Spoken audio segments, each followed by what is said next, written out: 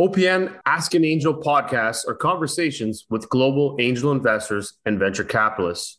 We explore how to invest, understanding investment strategies, and approaches to due diligence. Join us and learn what it takes to be a startup or what it takes to invest in the next great company. Welcome to the Supporters Fund, Ask an Angel. I'm your host, Jeffrey Pogman, and today we want to welcome with open arms and super excited, Mark Dillon. Thank you very much for joining us today. Pleasure.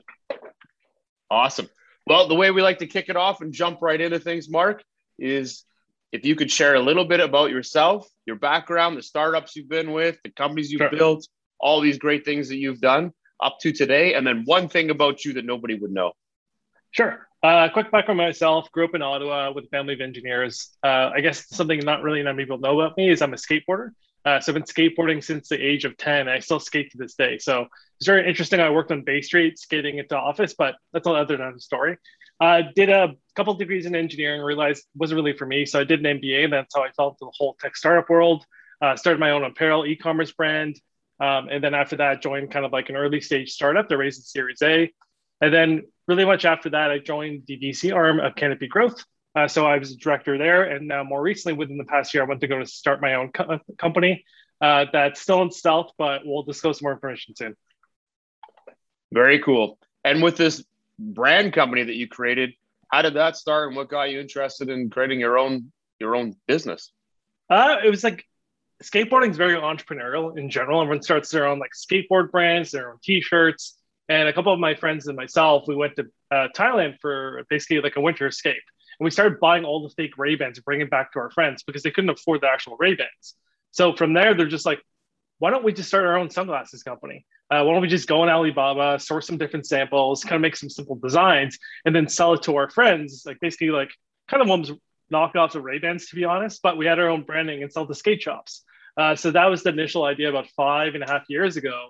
And we ran it for over that time, and we had, national distribution. It basically gave me the foundation of like the knowledge to operate a business and manage a P&L. Awesome. And I think those things are always super helpful. And then you've been in working with incubators and other venture groups. So it seems like at the same time, while you were building your own business, you were heavily involved in the startup community as well. Yeah, for sure. It's always something that's attracted me. I think again, going back to skateboarding as my base, I was also attracted to the big thinkers, the ones who weren't like really afraid to fail. And I found that same culture in tech. And that's why I really gravitated towards it. And that's why I've kind of been in the middle of it for the past 6 or 7 years. It's just like all my friends work in tech. It's something I really love to kind of read about, like, on like my spare time. And in general too, it's just like you work on really complicated ideas with really smart people. So it's always exciting. No, that is. And then as you mentioned before, that you went into Canopy and Canopy Rivers and a few others, the Farm Lead. What kind of drew you in? It sounds like as you were kind of building through, you've got all this great educational background. You started to run in, you did your own business side, started to run in and to go into other big businesses. What kind of learning did you gain from those more scalable companies that you're able to kind of relate back to this early stage community? I think in general, what I wanted was the most amount of experience as possible. And joining Farm Lead at the seed stage and helping them scale, go from like 8 employees to 60 was an experience that I really wanted. And I was also kind of working in a generalist kind of position, so it was even better for myself. So those 2 years were foundational for everything that I've done since then.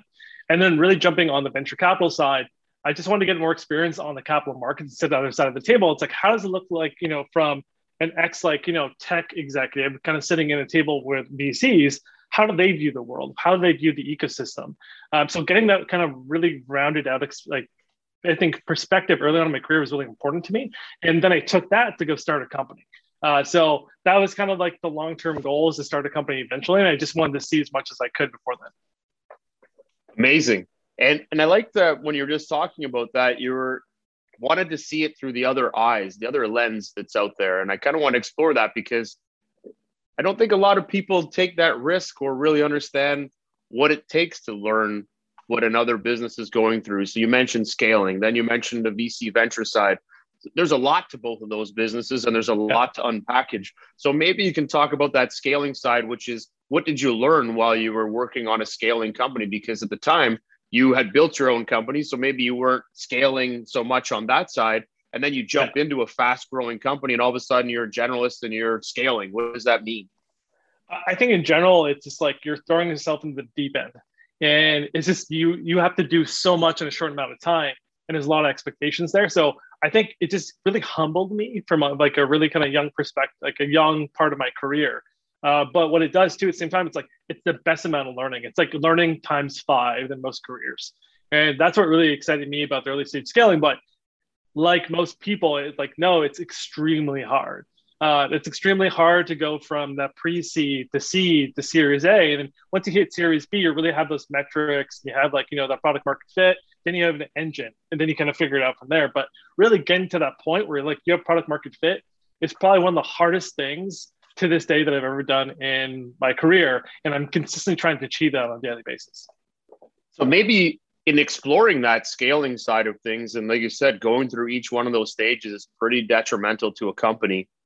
Can you share a little bit of the hard learnings that you had to take? And I'm sure we can all say it was 20-hour days, but that's probably the hard working side of it. But mentally, what was the business going through and how did you see that shift? Because really a lot of companies that we work with and we all work with in this ecosystem are really early on and they're trying to figure out, am I scalable? What does scaling mean to me? Like I've got $1 million in revenue. Am I scaling?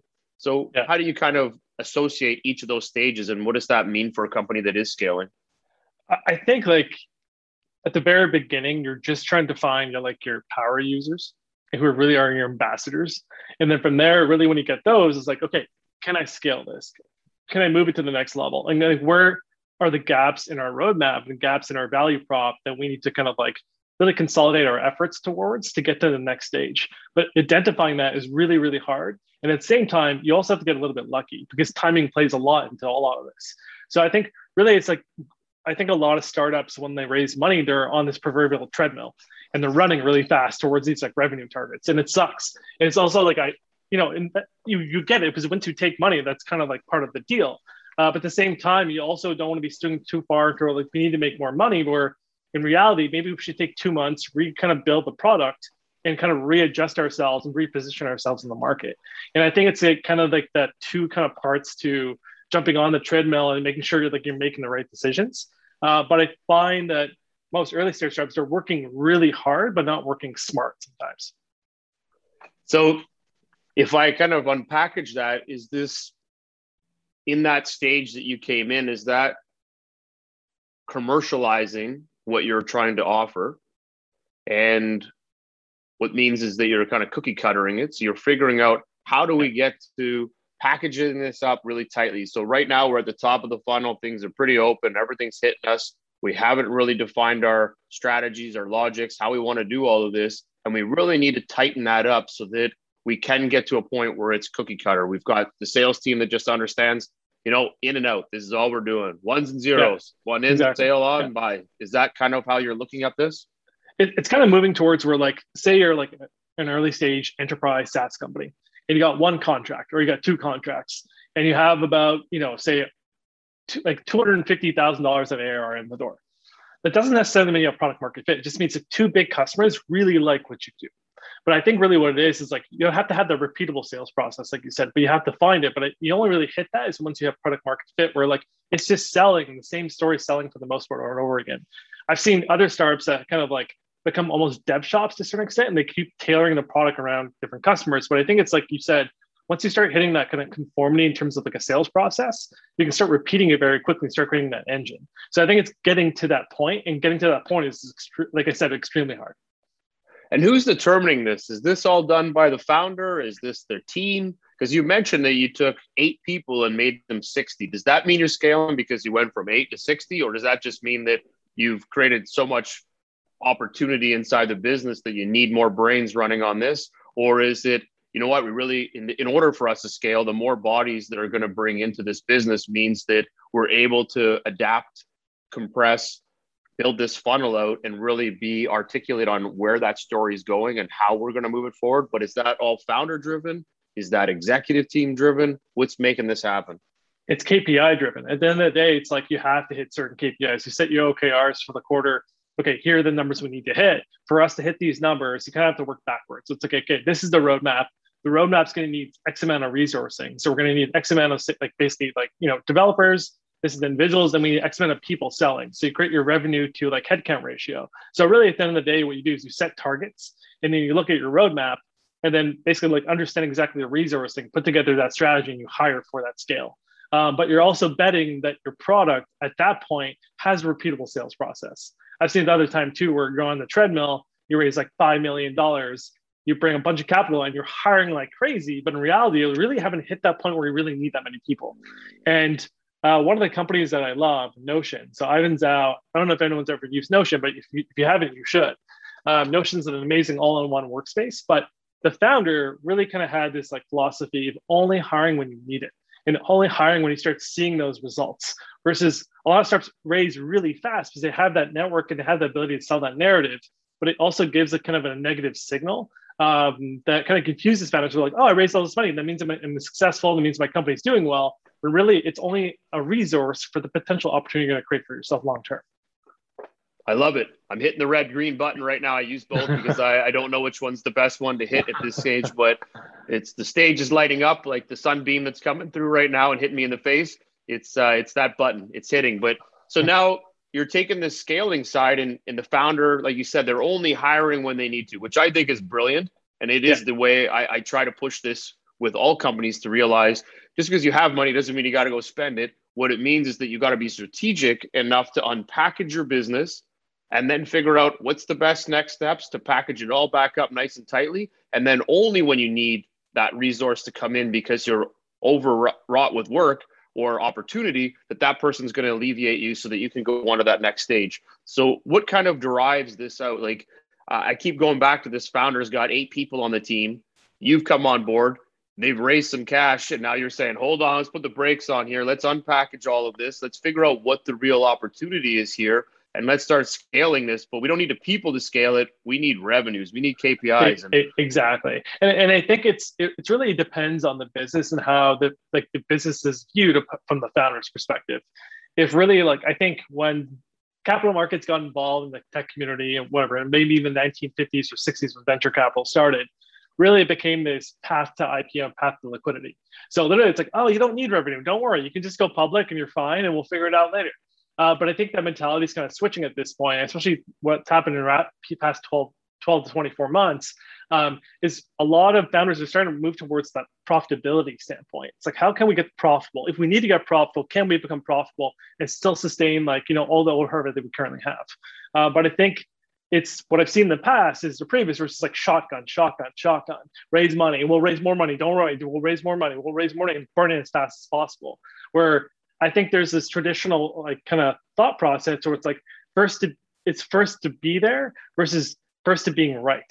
And I think it's like a lot of founders are just trying to be there first. They want to be the first company in that space because they think they have an advantage. But I think it's really taking a step back and first to being right. And if you're selling and your revenue is growing and your user base is growing, even though you don't have as many people, it doesn't really matter because you're on the right path to a certain extent.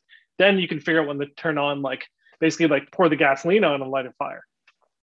So that commercialization component is really, really, really strategic and needed so that you can figure out when you're unpackaging it and taking that pause, like you said, and you have this dollars, is that how can I build to this plan that says in 3 years, we'll be doing 10 times the revenue, but we're also going to have 10 times the employees. How do we manage all of this? So how do we actually get there? And sometimes it's slowing it down to speed it up. So process, throw gasoline on the fire. Now it takes off because you can throw gasoline on the fire because now you've got a really adjusted strategy that's allowing you to expand at the right times. Yeah, and I think, don't get me wrong, there are startups who've succeeded in the other way where they just shotgun and threw cash at it and eventually just took out the market. But I think those stories are over glorified and they're the outliers of the reality of startup world. If you really focus on fundamentals where you're focusing on bottom line revenue, you're focusing on margins, you're focusing on user growth. And I think, it's said over and over again, you won't have to go raise money as often as possible. And it basically gives you more time back to your business, which is really important. It is the most important time. I think time is everything. So do you think when that momentum side kicks in, and let's just say you were able to close a round in the first 3 months, because you've got strong momentum and you've unpackaged things, you've got a good strategy, you've got a good base team, like the 8 people you mentioned. Do you just keep scaling? Do you just keep trying to bring in as much cash as you can, close, more cash, close, and then figure out the details along the way? Or do you think that that's a good way to fail and it's people are tired of failing and that's why they're trying to look at this process differently? I think it's like to each their own. Personally, I really on the end of the day, it's looking at revenue. And it's like, I'm not going to go raise money until I know we're on the right path. And I think really at the beginning of it, again, I've worked with a lot of early stage founders. They're able to raise literally before they leave their job. And they have all this cash and they're experimenting with it. But it's always best when you can kind of struggle a bit and really figure out what you need to do. But I think really it's cash is only there for you to, it's basically a catalyzer for you to get to the next stage. And you have to set those stages and set those examples and set basically the benchmarks you need to meet. And when you're close to it, then you go raise money. But like at the same time too, it's like Notion's a perfect example. Wonderful story. They raised, I think, $1.1 million initially. Literally used that. I think they had the pivot. The 2 founders moved to, I think, Osaka, Japan, basically worked in their underwear for a year, redesigned the whole product. I think one of the founders took like $100,000 kind of, I think, line of credit from like one of their parents, and they pivoted the business and they just built it back on fundamentals.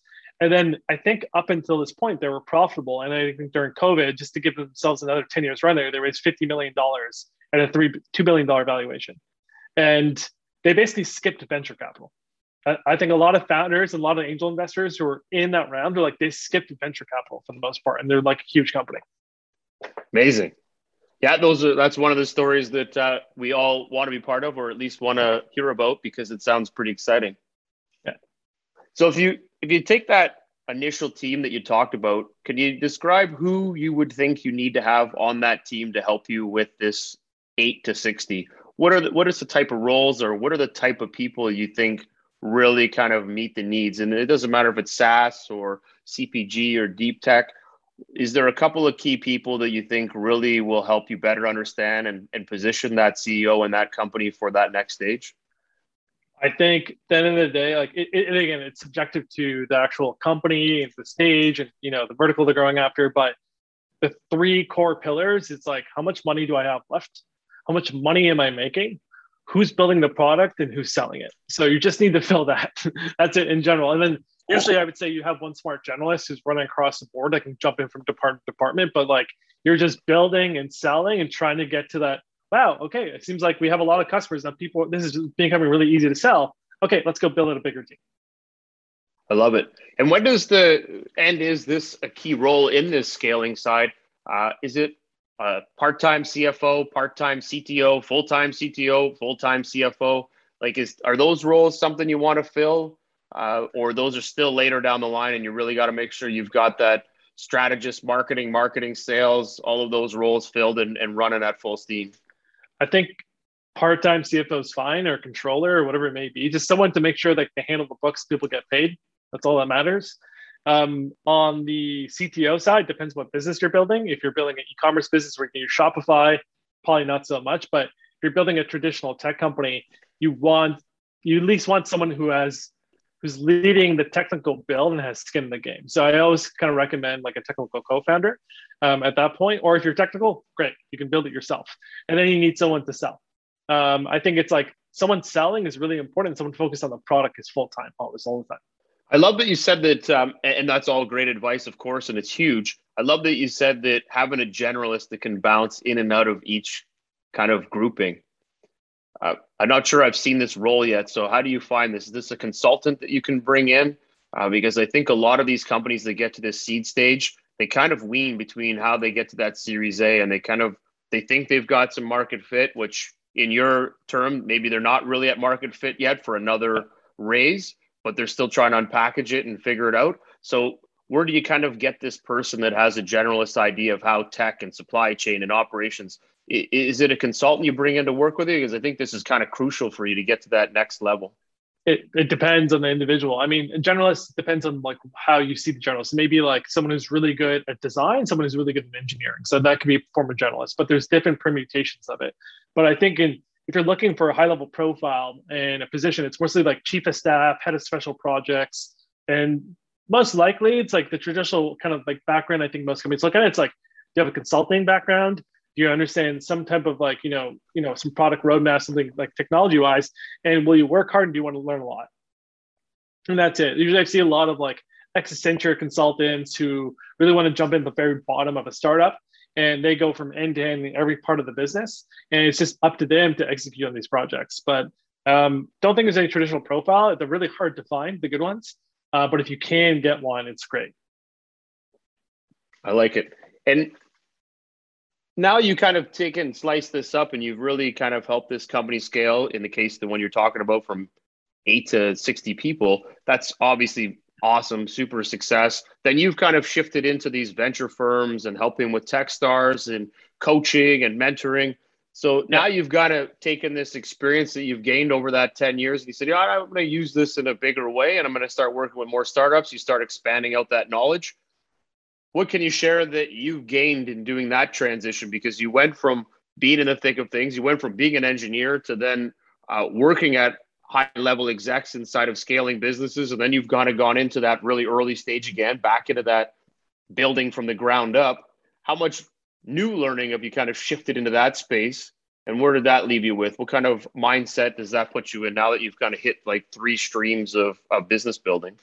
It's just humility. I think one thing is just like from both sides, understanding both sides a little better in terms of like what they're looking for, how they see the world. So my communication skills at both sides are much more effective at this point.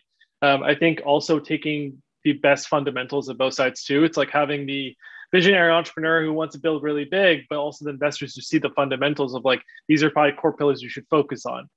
So I think being able to have intelligent conversation across the board to investors and entrepreneurs and operators has been super helpful. But I think the transition over to the, mentoring at Techstars, working at a venture capital firm, things like that, it was more serendipitous in nature. For one point, it was just kind of sort of happened. I wasn't really looking for it. But I think at the end of the day, I was really curious how investors see the world and who they need to raise money from and how angel investors think. And I just wanted to understand everything to like about 80% kind of like percentile, and then go jump back into like areas that I really love, but bring that perspective with me. So what did you net out? What were the 5 things that you learned that really stuck, like really made an impact in kind of where you are today from the venture side of how they think? I think that really at the end of the day is venture capital firms too sometimes are, they want to be helpful, but sometimes they're helpful in the wrong ways. You really want like the give the least amount of distractions to the founders you invest in. That's one part. Just really give them value, like async. I think the most of the time, don't jump on calls too often. I think on the other side too is really be there to kind of help the founders and basically like through hard times. Like you're investing into this relationship, and the relationship sometimes not going to go really well. So you really want to be there for them to be kind of like that open space where they can talk. Because I find too many times too investors, they don't have that conversation relationship with the founders, and the founders don't really want to tell them actually what's going on sometimes, because it's hard to tell them that things aren't working. But if you're an investor that understands, it's like, I've been there, it's okay, just tell me what's wrong and let me see how I can help you. It builds a wonderful kind of relationship there. And then on the other side too, like venture capitalists also raise money from their investors. So they go to family offices, they go to different people. So they have to do the same thing as you. So they typically understand it in a way, kind of position it to do entrepreneurs is associates and analysts are kind of like SDRs. They go out there and source and try to sell. And at the same time, it's like the managing directors are like the founders. They need to go to these other kind of like, funds and pitch to them like, this is why we're going to make you money. So there's a lot of synergies I learned, but in general, those are kind of like the 3 things that really kind of pop out. No, I love that. And when you were working with the founders, obviously you came in from wearing multiple hats, which I think is phenomenal. And it really does make an impact to that founder. What did you find allowed you to relate the most? Was it obviously you learned the humility side, as you mentioned, but was it the fact that you really could have them trust you because you've done this, you've been there, so they felt more open to communicate with you versus maybe a lot of the VCs don't tend to have that side of it. They're spending their time raising funds and doing all the businessy things, we'll call it. So did that kind of shift you into that more of a comfort position that allowed you to then bring in that business knowledge and share it easier? Yeah, for sure. And actually my position at the venture capital firm was actually working with the founders primarily. And I think really why that was is I've been through those ups and downs and I've been through those tough situations. May not be exactly in that vertical, but I understand generally what you're going through. And I think that is why, in general, like that's been kind of like my kind of piece where I can really relate to founders because I've been through it. But I can also kind of communicate the things they still need to be aware of on the investment side. So yeah, for sure. It's just like you can build better relationships, but I think at the end of the day, it's like you've been in their shoes. Like it's easy to have a conversation about it. If you haven't, it's like it's much harder. And you can tell a good story, right? You can help them feel comfortable by just sharing a story of, like you said, when you and your buddies started to sell and buy products and have that secondary Ray brand business, that got other people excited because now they're sitting there listening, going, hey, I'm doing something kind of similar, or I'm on this angle. So you can really shift that whole mentality over into making them feel comfortable on sharing problems or what they've gone through so that you can help tackle them before they get to the wrong stage of the business, which is failing. Yeah, that's like one of the things I look for too is even in angel investments, like do I understand the problem they're trying to solve, how they're trying to solve it, and I can probably predict the problems they're going to run into, and can I help them with those problems?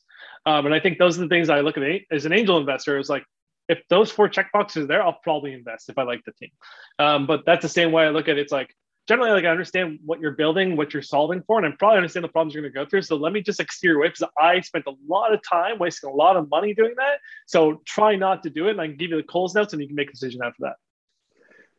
Well, it's interesting you say that because from that investment standpoint, now you kind of shift into this newer hat, which is angel investing or putting your own dollars in to this to these early stage companies. Now you've built out this real KPI list that over the decade of learning and building this, you're like, hey, wait a second. If I'm going to do this, these things have to be met. There has to be these 5, 10, 20 things that do get met. I can now speak to these founders. I can really get into their head. They trust me. I've learned this. I've done this. So now you kind of shift into that space. How much different is a VC world from an angel world perspective? Totally different. It's like not even close to being the same. I think at the end of the day, it's much more. We're talking to angel. The angel's not going to like. I'm not writing like a person. I'm not writing $100,000, $200,000 check. So I'm just like a little person on the map. But really, where it's like at the end of the day, it's like this is how I can help you. And this is how I believe in you. And I only like, typically invest pre-seed to seed. And really, I invest at that level because I find it's much easier just to find diamonds in the rough of just really good people working to solve really hard problems. And I really don't care what your solution is. It's like, are you really smart? You're really passionate. Can I help you? Is one of the biggest things too at the same time. And at the end of the day, will you give up? And do you have the ability to listen? And then all of that combined, it's like, they're just really passionate people who just put money into them, and it's just like it's a gamble. But if you vet them correctly, I think in terms of like, okay, how do you see the world here? See the world here. Sometimes you can invest in companies and they can do wonderful things for the world. And I think as an angel investor, I'm really not doing this to make returns on my money. To be honest, I'm just trying to put my money and just like give back to the community in different ways and be like, how can I help you? Because if they create a solution that solves that problem, they could potentially solve a big problem in the world and help a lot of people. Very well said. I love that. And it kind of goes back to the original story you talked about with the guys that moved to Japan. They pivoted and they changed and they had to rebuild their business, but you were investing in them. You were investing in those people that were going to have that passion, that were going to take the time to figure it out. And if they didn't, they were going to change it around, get new loans, do whatever they needed to survive and grow. But they were going to take their time to really be accurate on how they were going to attack that market. And they obviously did it, and they were doing a great job at it.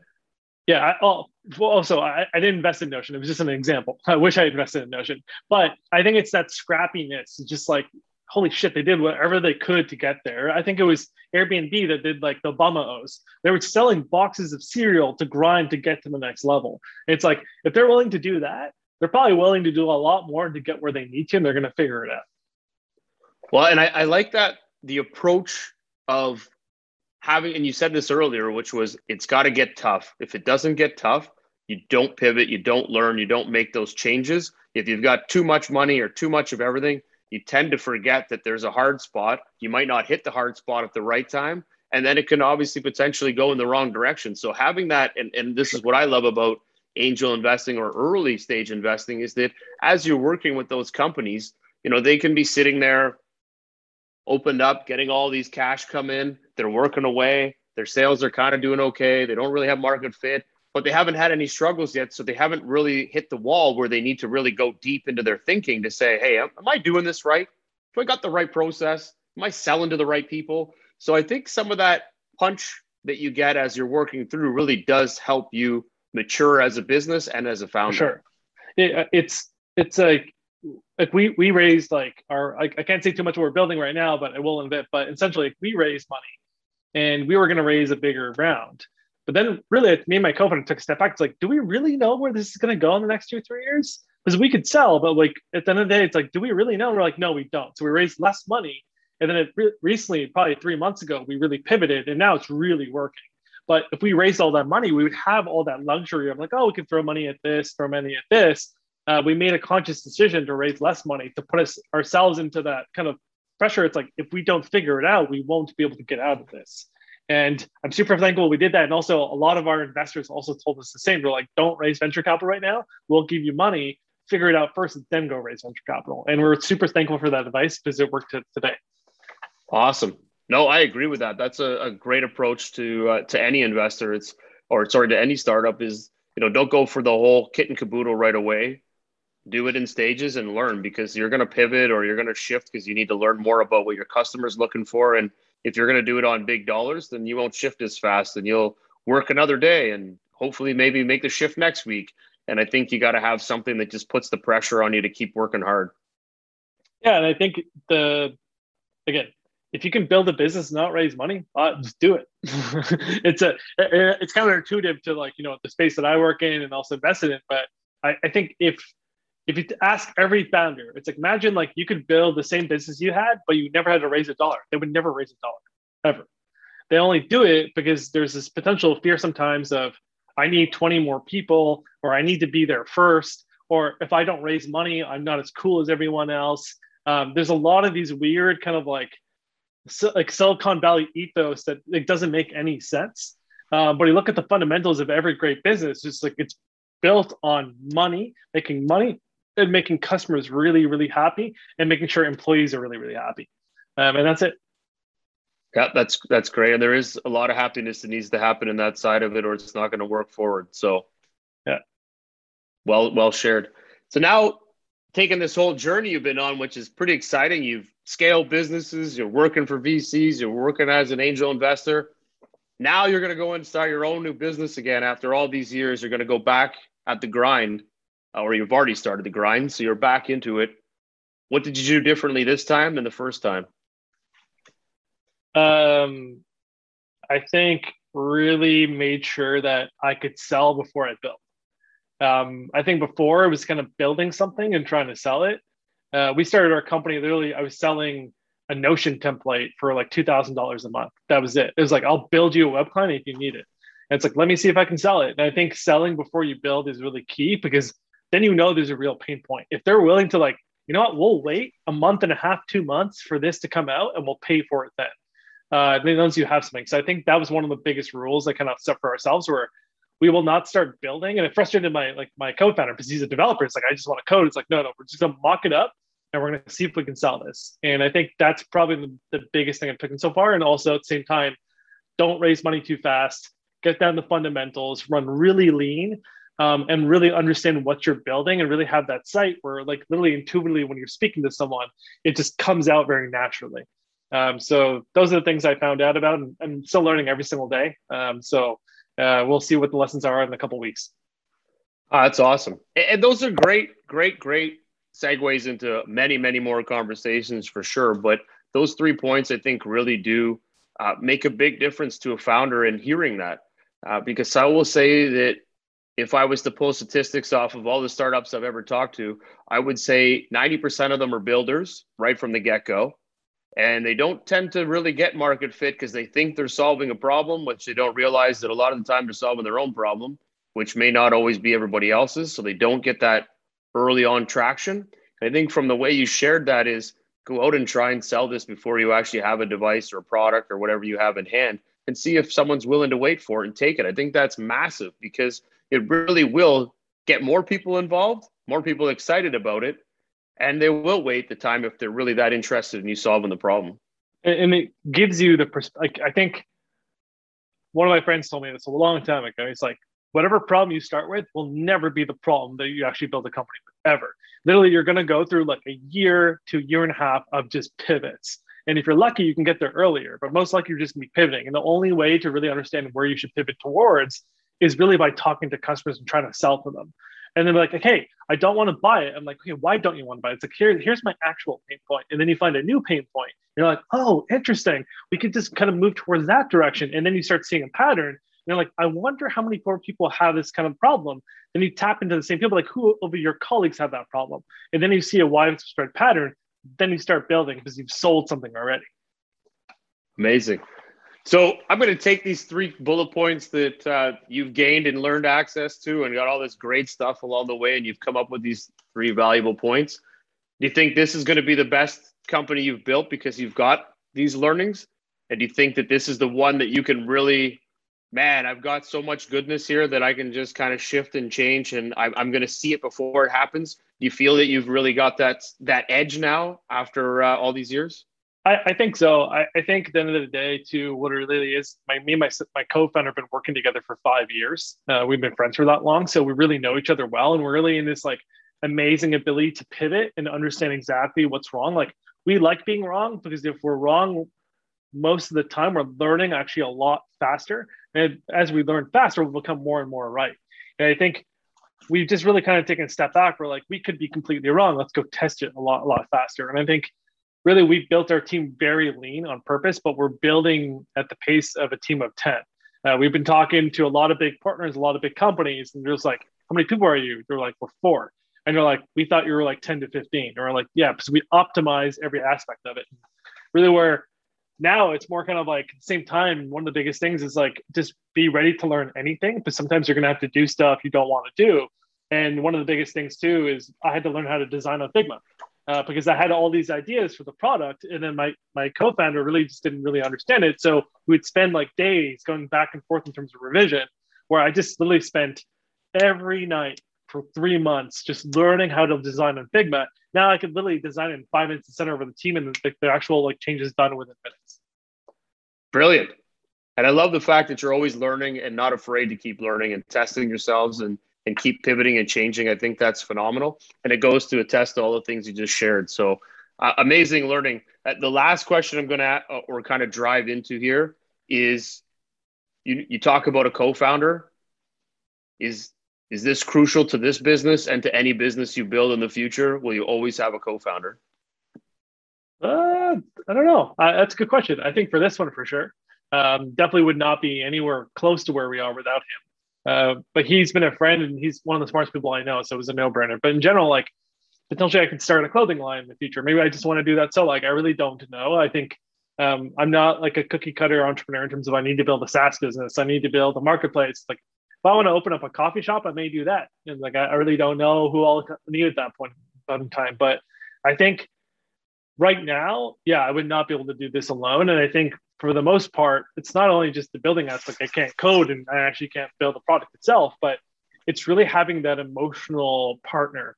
I have my partner and he has his partner, but really at the end of the day, like you really don't get it unless you're in the middle of it. So being able to like just kind of let off some of the stress and tell each other what's going wrong, how they're seeing the world, and kind of making each other more comfortable. I think that's really kind of a core part of having a really great founder relationship. And if you don't have it, sometimes it may just ruin the business because two founders can get, I've seen it before. It's like two founders really getting like, heated battles. They try to screw each other over, but really making sure you have a really great relationship in the middle is really important to every business.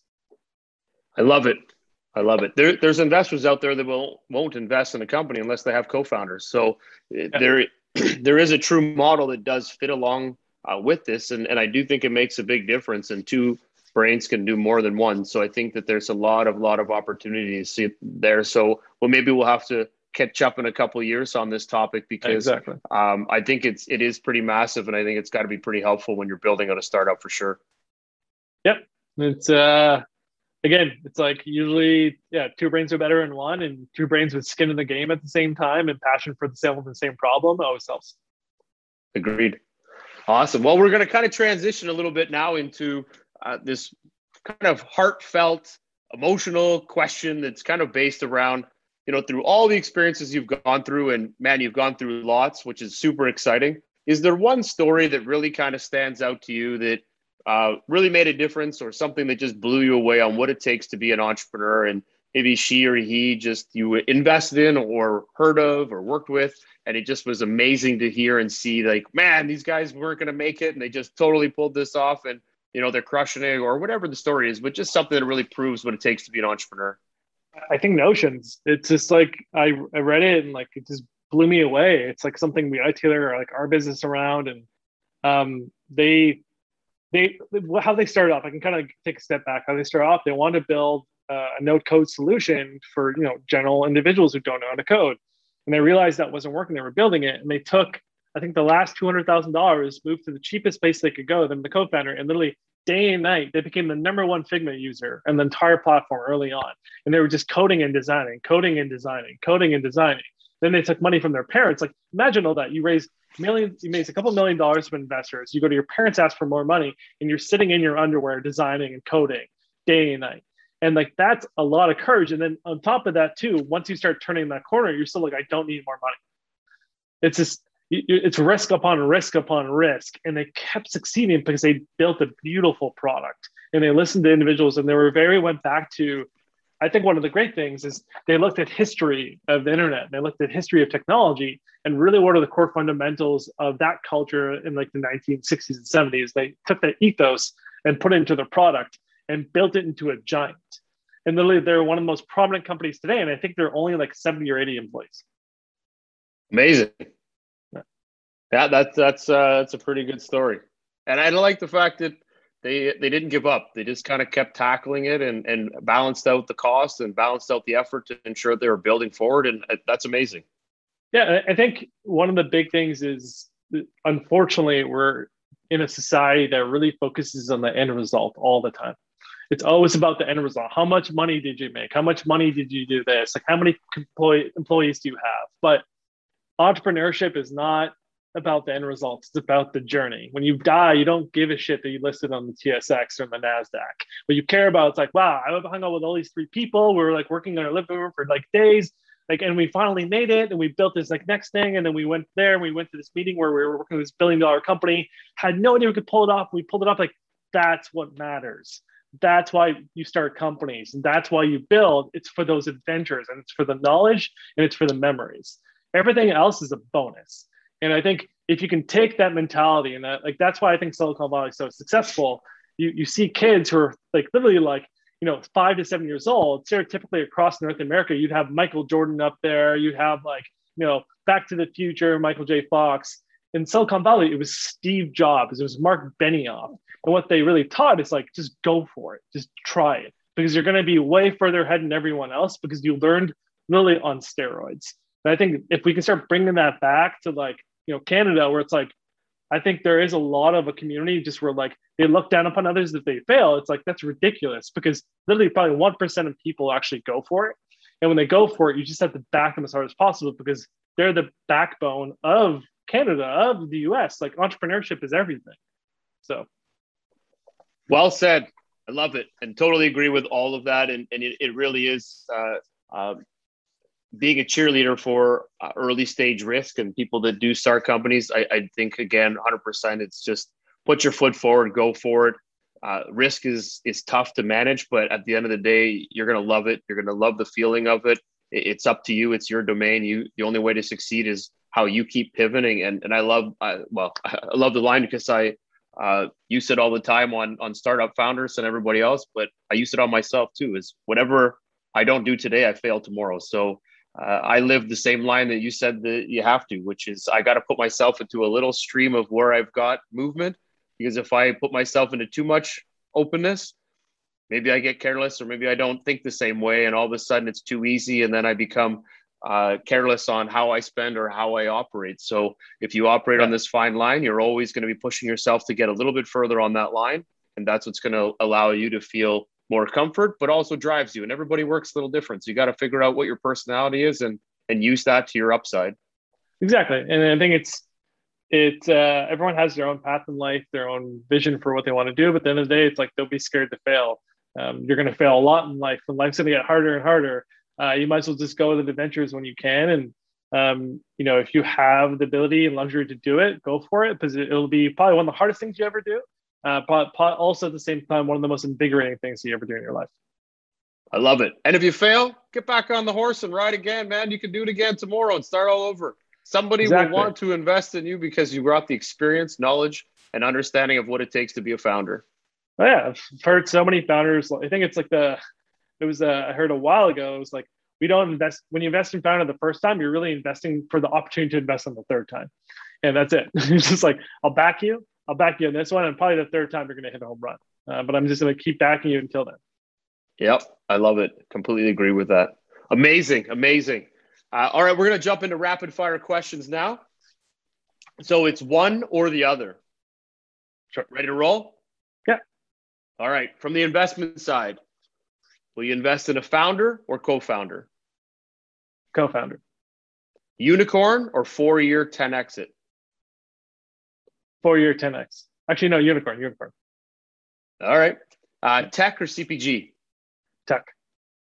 Brand or tech? Tech. AI or blockchain? AI. First-time founder or second or third-time founder? Ooh, first-time founder. First money in or Series A? First money in. Angel or VC? Angel. And you've got experience on both sides, so that's cool. I like that. Board seat or observer? Board seat. Safe or convertible note? Safe. Lead or follow? Lead. Equity or interest payments? Equity. Favorite part of investing? Meeting founders and their brilliant ideas and their vision for the world in the future. I love it. Number of companies invested per year? 4 to 5. Preferred terms? Just typically safe, post money cap, keep it simple. Okay. Any verticals? Not generally. Anything piques my interest. Okay. 2 things that make a startup stand out in your eyes. Amazing founders and ability to just like listen. I love it. Okay. The last book you read, or not the last book you read, sorry. What is a book that you would recommend that you need to read? That's a good one. Everyone says the hard things about hard things, which is a good one too. But one of the books I like is Creativity Inc. So I would say that one. It's Creativity Inc. Yeah. I read that one. Love it. Okay. Now we're going a little bit more onto the personal side. So, book or movie? Movie. Superman or Batman? Batman. Pizza Pop or ice cream bar? Pizza Pop. 5 Minutes with Bezos or Oprah? Oprah. Yeah, I love it. I'd like to sit down with her too. I think she's a brilliant marketer. Arsenal or Manchester United? Manchester. Terrible. I've only met one Arsenal fan. This isn't good. All right. Bike or rollerblades? Bike. Big Mac or Chicken McNuggets? Big Mac. Trophy or money? Trophy. Beer or wine? Wine. Alarm clock or mobile phone? Mobile phone. Hotel or hostel? Hotel. King or rich? Neither. Oh, we've never had anybody not pick an answer, but I like it. All right. It's good. Concert or amusement park? Amusement park. Fortune cookie or birthday cake? Birthday cake. Has life been boring without Trump? No. Life's never boring. All right. Favorite sports team? Ottawa Senators. Oh, you still go back to Ottawa. All right. Yeah. All right. Favorite movie and what character would you play in the movie? I would say probably Shawshank Redemption is probably the one. And I'd probably play the bird so I can be kind of near the wall. I'm not gonna have to go through all the misery they go through. Just watch the whole story unfold. I love it. Okay, this is something that's quite interesting, and I will have to unbreak all this data at some point. But I will say that of all the interviews that I have done with this question, at least 10% have picked Shawshank Redemption as their favorite movie. That's crazy. It's a good movie. It's a very good movie. It's the only movie that has been picked more than once maybe there's been a couple Star Wars, but everybody has, like, a lot of people have picked Shawshank Redemption. I actually have it loaded up to watch again. I love the movie. I'm going to watch it again, but I find it amazing that so many people love this movie. It's incredible. It's a lovely story. So it is. I know why. I know why. You can share why if you want.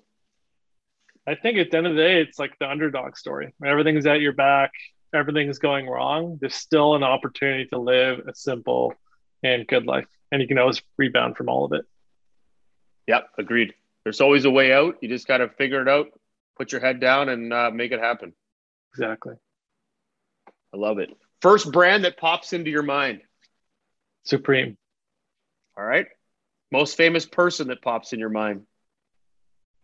Jeff Bezos, because you just said it. Damn it! They're going to have to change those questions around. That's awesome. All right, last question. And these were all great, so thank you. What is your superpower? I think get along with pretty much anyone. I think from growing up skateboarding, in all over North America and weird places, back alleyways, to like growing up with engineers and politicians, working with tech executives, like I think I can really generally have a good time with anyone and just like see kind of like, life is short. So just enjoy people's company. But I think that's about it. Mark, that's been phenomenal talking with you. And I love your answers on everything. Thank you very much for being super open and sharing basically your entire journey that you've gone through, from startups to big business to scaling to venture to angels. Absolutely awesome. I can see how you are and why you are today where you're at. And I'm excited to see this new business that you've got ready to launch. But phenomenal. Again, I appreciate all your time today. Exciting and again, awesome answers, man.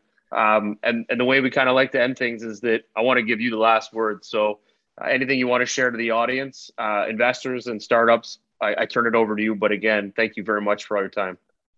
I think if you want to build a business, go for it. You got nothing to lose. It's just, if I can get to this point, anyone can, and you've seen a lot of people do it, but just go for it. You'll never regret it. I love it. Go for it. That should be our new tagline. Go for it. Yeah, I agree, Mark. That's phenomenal. Again, thank you very much for that. Thank you for sharing. Thanks, Jeff. Okay, that was awesome. Mark Dillon was fantastic. I just, again, love the answers, love the learning, what he did on scaling, the 3 points that he made, certainly about that he's working with a co-founder and being able to build a business, but not taking too much money and figuring out how to position the business. That was key, but also going out and selling before he even built the company, even more exciting. So all of those little things all make a big difference in starting your business. And of course, when you go right into it, from the investor standpoint, from a VC to angel side, just like you said, it's easier to come in from an angel side where you're able to help and work with these founders because they understand where you're coming from. VC side, they bring a lot to the table, but you got to kind of vet through what and how they're going to bring the stuff that you need into your business. But again, these are all little pieces that kind of help you grow and build your business. So fantastic conversation. And again, thank you very much for all your time. It was great learning. So thank you everyone for joining us today. If you enjoyed the conversation, please subscribe to our YouTube channel or follow us on Spotify, Apple, or Stitcher. You can also check us out at supportersfund.com, or for startup events, visit opn.ninja. Thank you and have a great week.